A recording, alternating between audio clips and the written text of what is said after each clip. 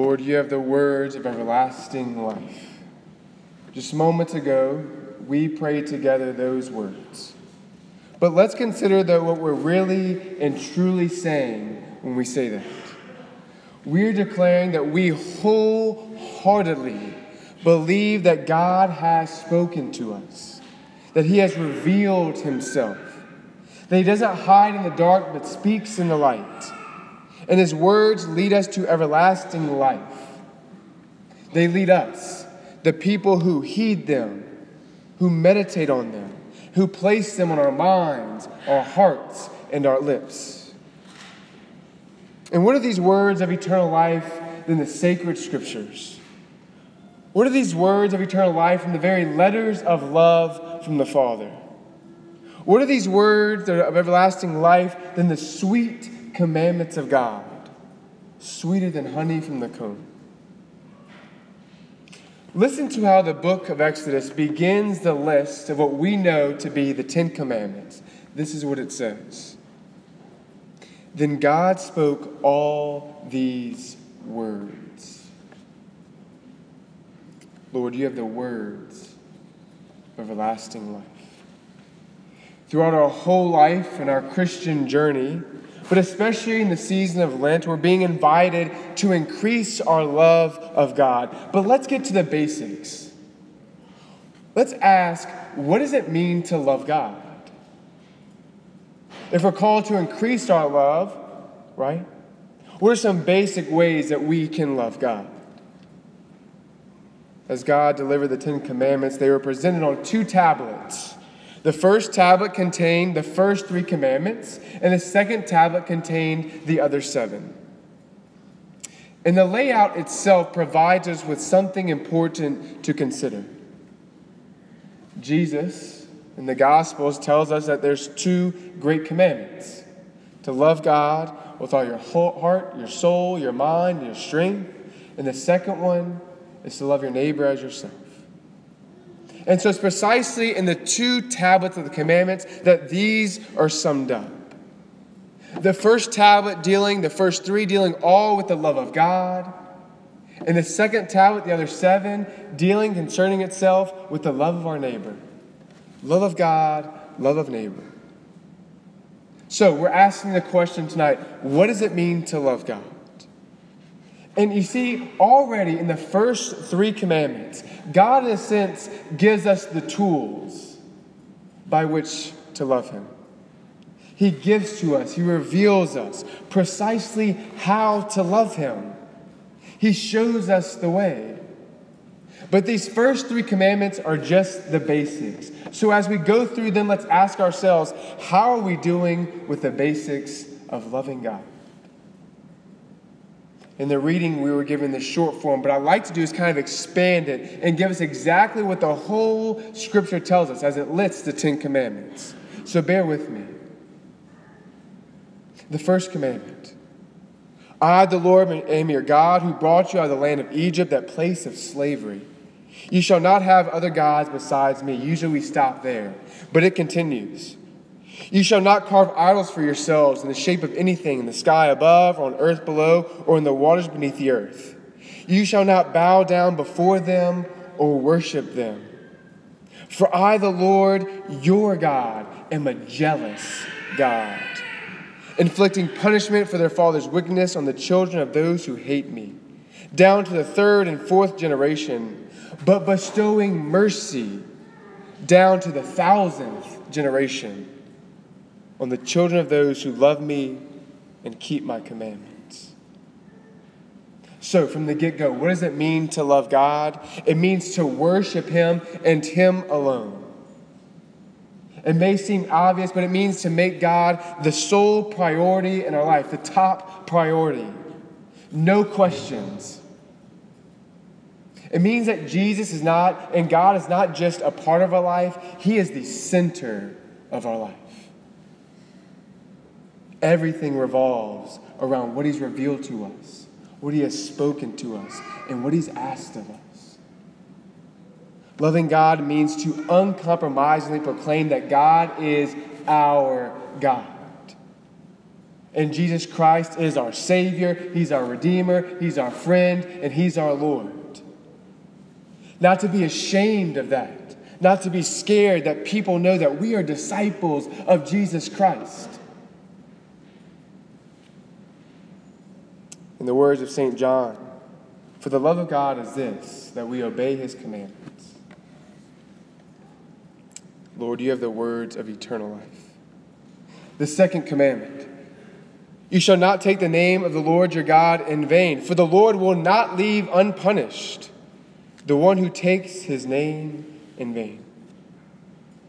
In other words, the Lord's name, my brothers and sisters, is holy. It's set apart than all other names. It is a name above all other names. And at the name of Jesus, Scripture tells us every knee will bow. Every knee will bow.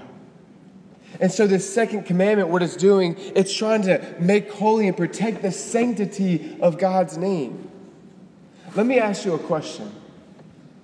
If I went and took a host from that ciborium over there before it was consecrated and threw it on the ground, it wouldn't be that big of a deal. But after the host was sanctified, after it was made holy, after it was consecrated by the very words of consecration, what if I took it and threw it on the ground? The shock that would come to all of our faces. It's the same with the name of God. It's so holy. It's so precious. And to use it as profanity, as a curse, is to basically throw it on the ground and degrade it.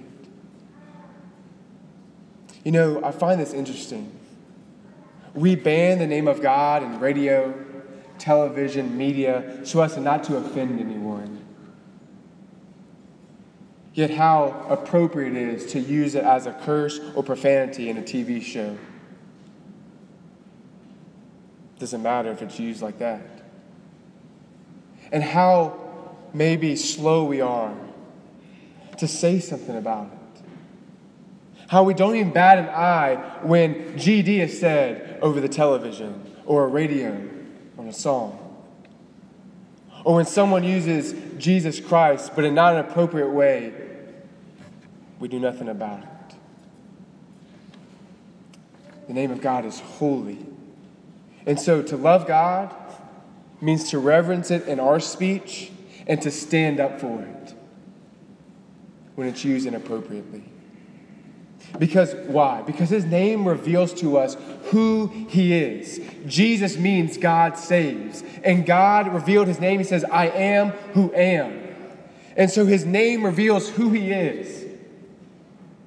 And who He is the reason that we love Him, because God is love. We must protect His holy name. Lord, you have the words of everlasting life. The third commandment, the last commandment of the love of God. Remember to keep holy the Sabbath day. We usually stop there, but let's continue. 6 days you may labor and do all your work, but the seventh day is the Sabbath of the Lord your God. No work may be done then either by your son or your daughter, or your male or female slave, or your beast, or by the alien who lives with you.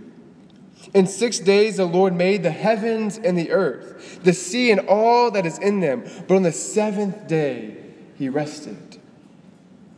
That is why the Lord has blessed the Sabbath day and made it holy. The third commandment on Sabbath worship is about, let's say, the sanctity of time. We think that time is just something secular, something only that has meaning in this world and for this world. But by saying that this particular day, the Lord's day, the Sabbath day, is holy, God is teaching you and me that there is a sanctity to even our time. That time itself is holy. It's set apart. And it's set apart for two things: for worship and for rest. So, to treat that seventh day, the Sabbath day we call Sunday, as just another ordinary day, what we're doing is like throwing it on the ground and degrading it. So how do we love God? What's the third way we love God? We give God our whole Sunday, not just half of it, not just 1 hour of it, or 45 minutes. Hopefully his Mass only 45 minutes. But the whole day. We worship, we spend time with family, and we cease from doing work. Now, if God can create the whole world in 6 days, our work can be limited to 6 days too. But see, something deeper is going on. Because guess what? God wants to give us a little taste of eternity. Because in eternity, we will rest with Him forever. And so, in a sense, He's training us so that we will enjoy heaven to its full capacity. And more importantly, when we rest on Sunday, we declare that we're not driven by worldly pursuits. But by giving God our whole first day of the week, we're saying that He is the one who drives us throughout the week. Lord, you have the words of eternal life. So how do we love God? We worship Him alone. We make His name holy, and we give Him our whole Sunday. 3 basic ways to love God. How are we doing with those? How are we doing with the basics? I like to end with this. I know this homily is going a little long. You're getting tired. It's in the evening. The sun's going down. But I like to allow us to consider one last important thing.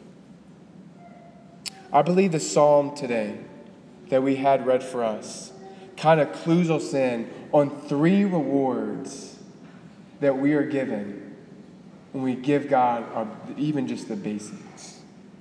We heard these words in the responsorial psalm. The law of the Lord is perfect, refreshing the soul. The decree of the Lord is trustworthy, giving wisdom to the simple. The precepts of the Lord are right, rejoicing the heart. The command of the Lord is clear, enlightening the eye. So what are the 4 rewards? A refreshment of the soul, wisdom, joy of the heart, and enlightening of the eyes of our mind.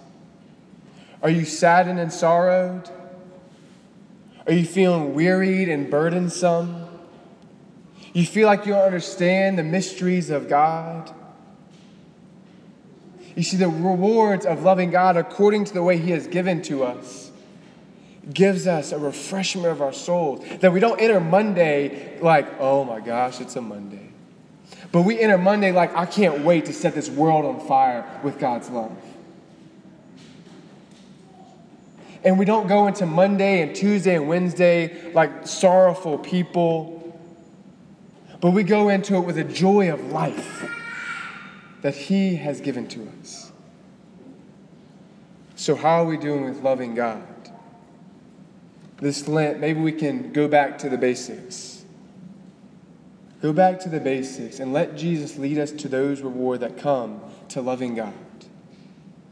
And may our fidelity to God's commandments of love only echo what our hearts and minds believe. Lord, you have the words of everlasting life.